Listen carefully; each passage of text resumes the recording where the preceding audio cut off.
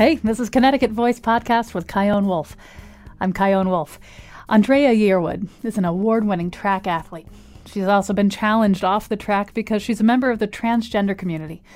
Some people don't think it's fair that she compete among cis female runners, that her gender identity in this context presents an advantage that keeps other athletes from scholarships. Connecticut is one of 17 states that allow transgender high school athletes to compete based on their gender identity, and Yearwood has both thrived and paid a price for committing to the track. It's a lot for a young person to deal with, and at the same time, there's so much more to her than what goes on around her running shoes. I started off by asking her when she knew she was different than other kids. Maybe like 5th grade. When I was younger, around 1st grade, I believe, I would wear princess dresses for like Halloween and things like that. And then in 1st grade, I had brought like a princess backpack to school at one time. And then 5th grade, I had brought some like pink or purple colored boots. Well, I think that's when I found out like that what I was doing and what I had been doing wasn't, I guess, the norm at that point. But I don't think I ever really stopped, if that makes sense. Like I didn't let me being different hinder me from doing what I wanted.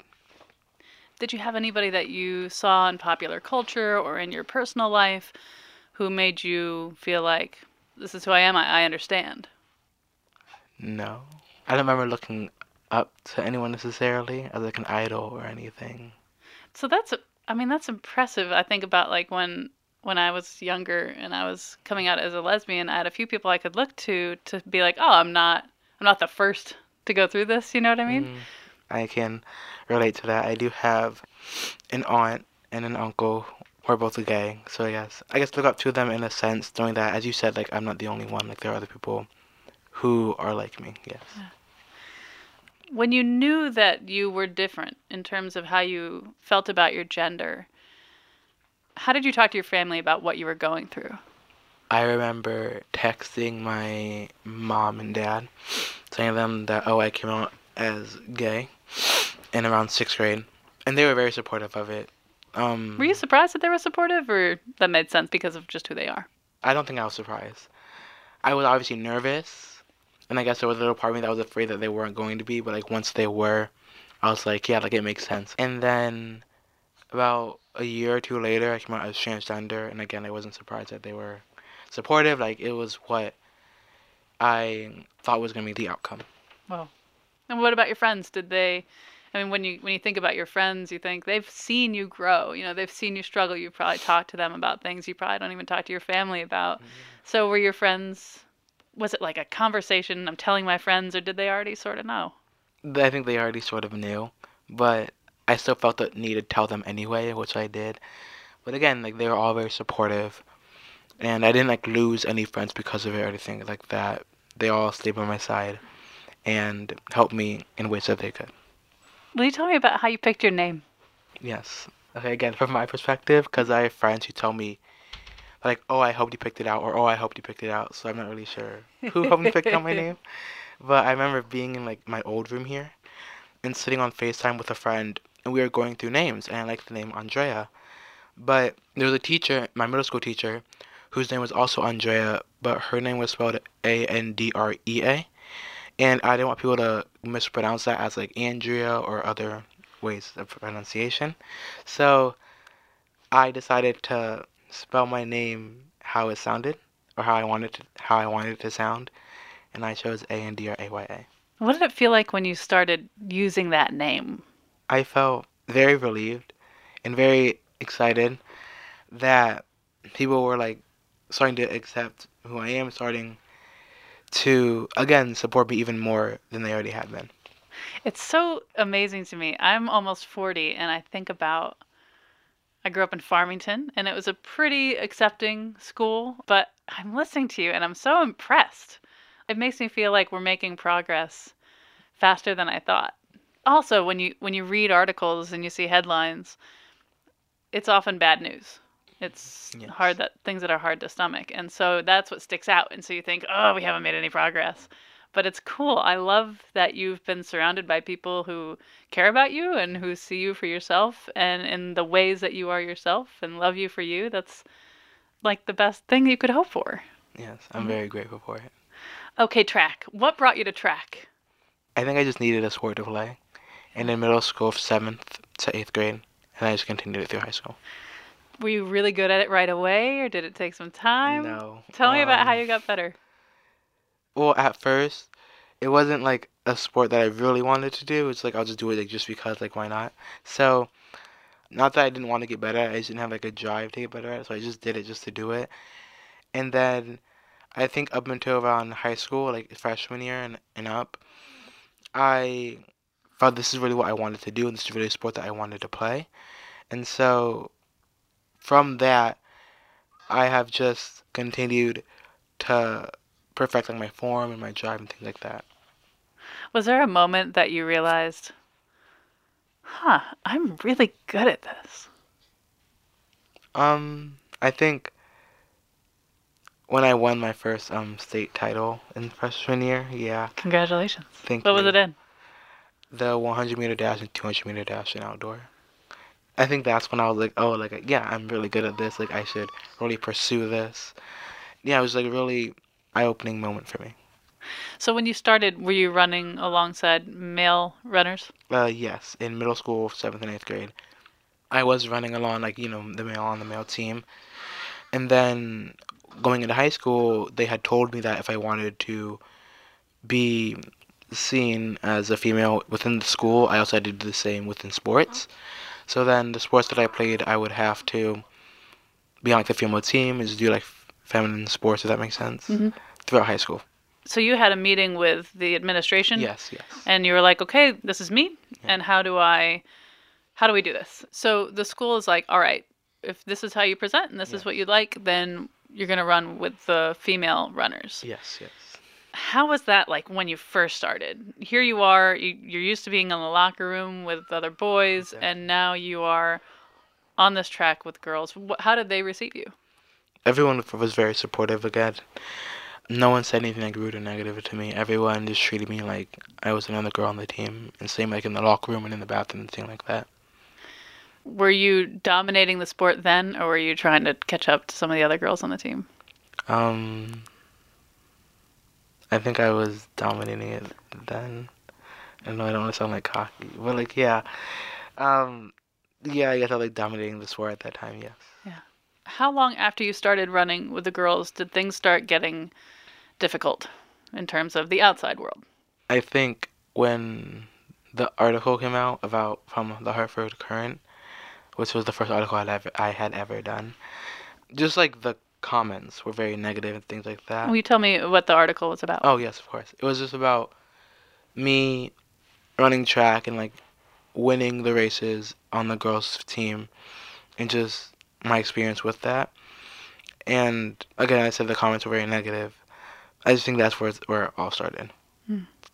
When you click view comments, you know you're playing with fire. What makes you want to read the comments? I guess they're talking about me. Like, I want to read what you have to say about me, what I'm doing. I don't know, just you who have to say, like, see their, like, solutions to this problem or anything like that. Did anybody ever say anything to your face at that point? At that point, yeah, it was just comments. But, like, as high school progressed, like, yeah, people have said things directly to me, yeah. So then someone came up with the idea for a petition. And what did they want? I think they wanted, I guess, me to start running on the girls' track team. Did they offer any solutions, alternatives? Or was it just, you're on the wrong side, get back on the boys' team? Yeah, I think that's what it was, yeah. Is that when you started hearing more objections from other people? Like on the track, in real life? Or did it stay basically online?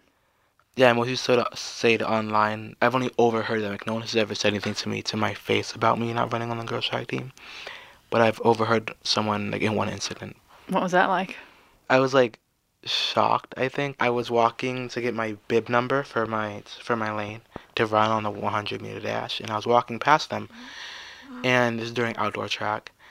I had heard them saying, like, oh, like, he shouldn't be running with the girls. Like, things like that.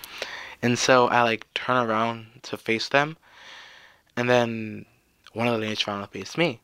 And we were looking at each other, and then she was saying it, like, to me, I don't know, I think I was like staring at her, and I turned around and walked away. It's been a while since that happened, Yeah. and you've probably had a lot of time to think about it. Yeah. It's funny when you have any kind of confrontation happen, it's like in the moment you don't maybe say the right thing, or you don't say anything at all, and then you go to bed that night, you're like, you know what I should have said? I know you've thought about it. Like, what if you could go back? What would you have said? I think I would have said, I'm still running, like, there's no matter what you say or no matter what you think, like, I'm still running on the girls' track team, and I am. I think I just feel like I'm still running, and then walked away. I don't know. Yeah. If you were able to talk to someone who's a lot like you, who's coming up, who's trying to figure out how to navigate life on the track in this amazing, challenging country, from where you are now, what advice or what wisdom or what encouragement would you give someone who's a lot like you? I think to just keep your head high and, like, just don't, like, listen to what obviously the haters say and, like, what obviously people who don't want you to run say. Like, at the end of the day, it's your life, it's your choice. If you want to run track, then go run track. Like, what other people say, has nothing to do with you doing what you want to do. So I would say, like, just don't listen to people who don't want to see you be great. That goes for everybody. Exactly. What do you think people either don't get about where you're coming from as a transgender athlete? What are they misunderstanding? Like, where are people getting caught? They don't see you as a woman, and you are. Do you think that's where they get caught up? Where do you put your finger on, like, where people are confused? I think they get confused about why I'm running track. Like, some people have said that, like, I'm running track just to win medals and just to, like, get first place or anything like that. But that's not the case. Like, I run track because I love the sport. And I think that's where they get hung up on. I found this really interesting article. I think you may have seen it too. There's a wrestler in Texas, Yes. Mac Beggs, Yes. 19-year-old transgender boy. He wrestles girls. So in Connecticut law says you want to run, you want to be an athlete, you run on the team that matches your gender identity. Whereas Texas is like, sorry, doesn't matter how you present, you have to compete on the team that matches your birth certificate. And so Mac Beggs in Texas is a transgender boy who's wrestling girls. And he doesn't want to, he wants to wrestle boys. Yeah. And it's also really interesting to think about people's base premise are men are stronger, more capable, faster than women, which isn't true. Put the Yukon women up to the Yukon men, and we'll see who wins, right? And there's a boxer, Clarissa Shields, who is a middleweight champion, and she wants to be fighting men, just because she thinks she can do it. And there are some sports where they compete based on ability alone. There are some people who are suggesting, like, well, why not, when it comes to sports, why are we looking at gender anyway? Why are we looking at sex anyway? We should be looking at ability. How do you feel about the idea of people competing based solely on their ability? I don't know. I think it would erase a lot of assumptions or stereotypes about gender or sex, my bad, and how sex within the sports. So I think it would, like, erase a lot of that. And I think it would give, like you said, like, women who want to compete against men, like, a lot of the challenge that they want. I think it'd be better for people. There's been a lot of really high points in your career so far. Yes. Will you talk about the first one that comes to mind? I think New Balance Nationals. Tell me about it. I don't know anything about it. Oh, okay. Well, it's essentially just, like, all the fastest people in the country go to run at this one place. It's for indoor and outdoor, both indoor and outdoor track. And they just race each other. It's, like, the fastest place on earth, I've heard. But yeah, I was able to compete there. How'd you do? Not as well as I wanted to. But I'm just glad that I was able to go and I got the chance to experience it. And hopefully I can do the same for outdoor this year. Will you explain the difference between indoor and outdoor besides the fact that Yes. they're indoor and outdoor? First of all, in indoor, so on a typical track, normally for outdoor, the track is 400 meters long. But in indoor, the track is 200 meters long, so half of the 400. So that would mean like for like the mile, instead of running 4 laps on the regular track, you have to run about like 8 laps on the indoor track. For outdoor, it's only a curve and a straight, but then for the indoor, it's two curves. So it's just like a lot of different running, I think, style.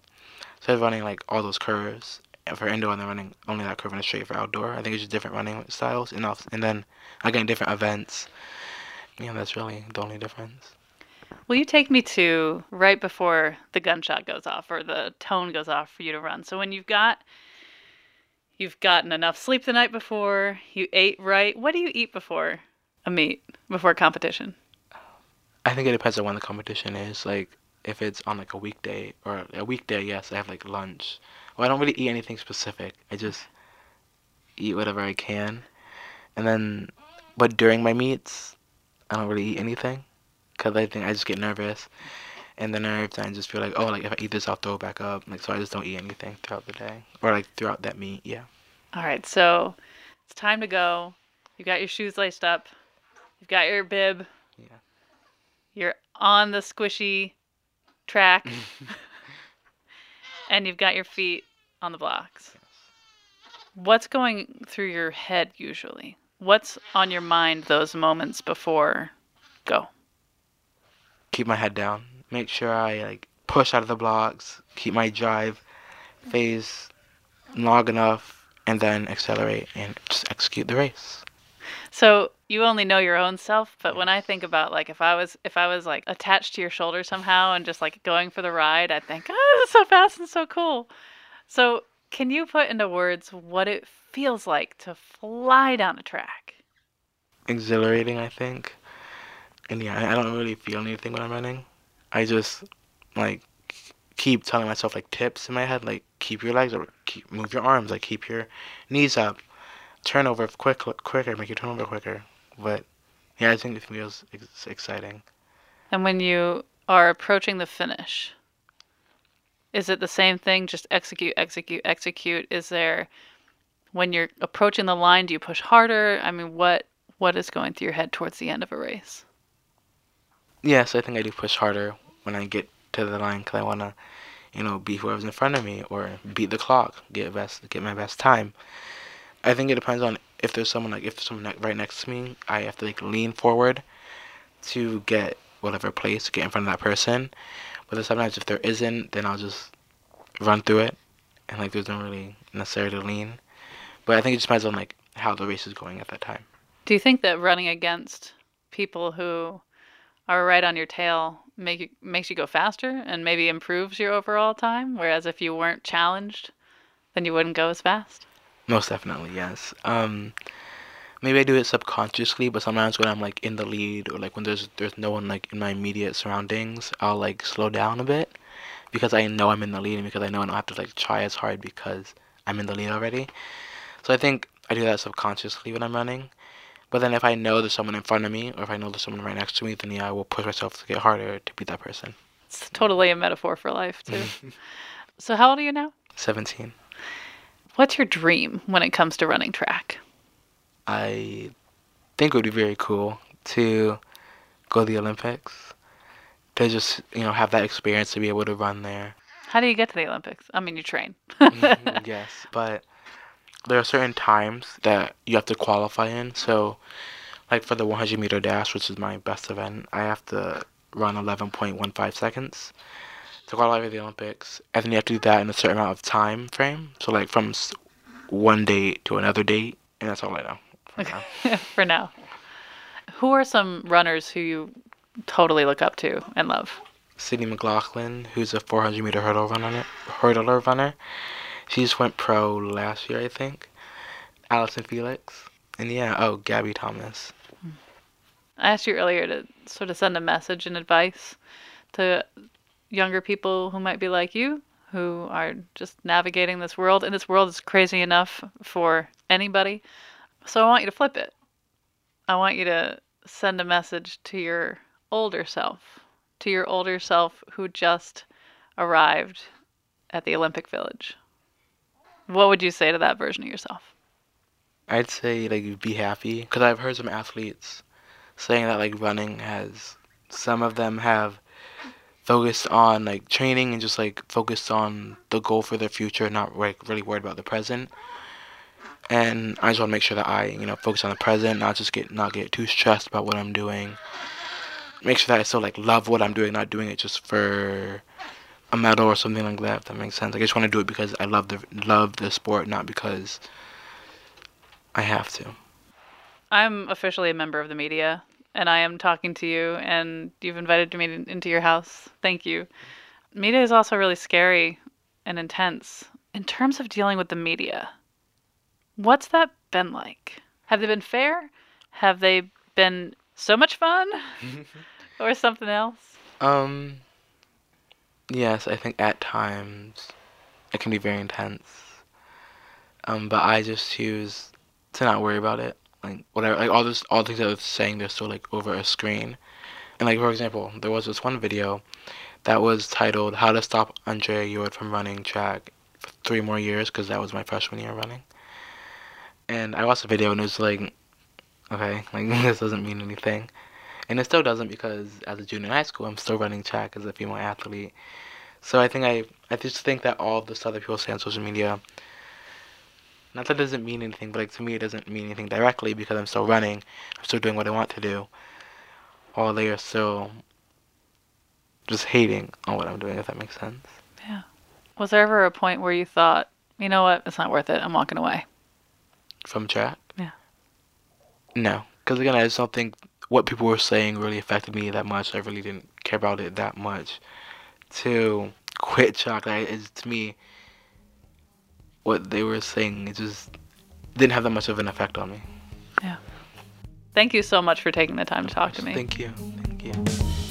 Andrea Yearwood and Terry Miller, another Connecticut track star who's trans, were co-recipients of the 2019 Bob Casey Courage Award by the Connecticut Sports Writers Alliance, and they were the 2019 Action Award honorees at Athlete Ally's annual awards night. They were also a part of the award-winning documentary Changing the Game, which won the 2019 Audience Award for Best Documentary Feature at Outfest in Los Angeles. Go ahead, Andrea and Terry.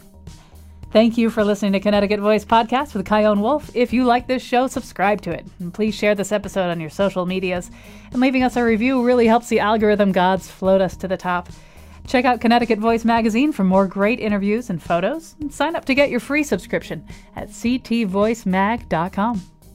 This podcast is always made possible by Connecticut Voice Magazine and by me. My production company is at chionwolf.com, where you can see all the other shows and goodies I've got for you, and you can sign up for my newsletter. Find me on the Twitters and the Instas at Chion Wolf, and on the Facebooks at Chion Wolf Productions. All right, thank you for listening. Bye.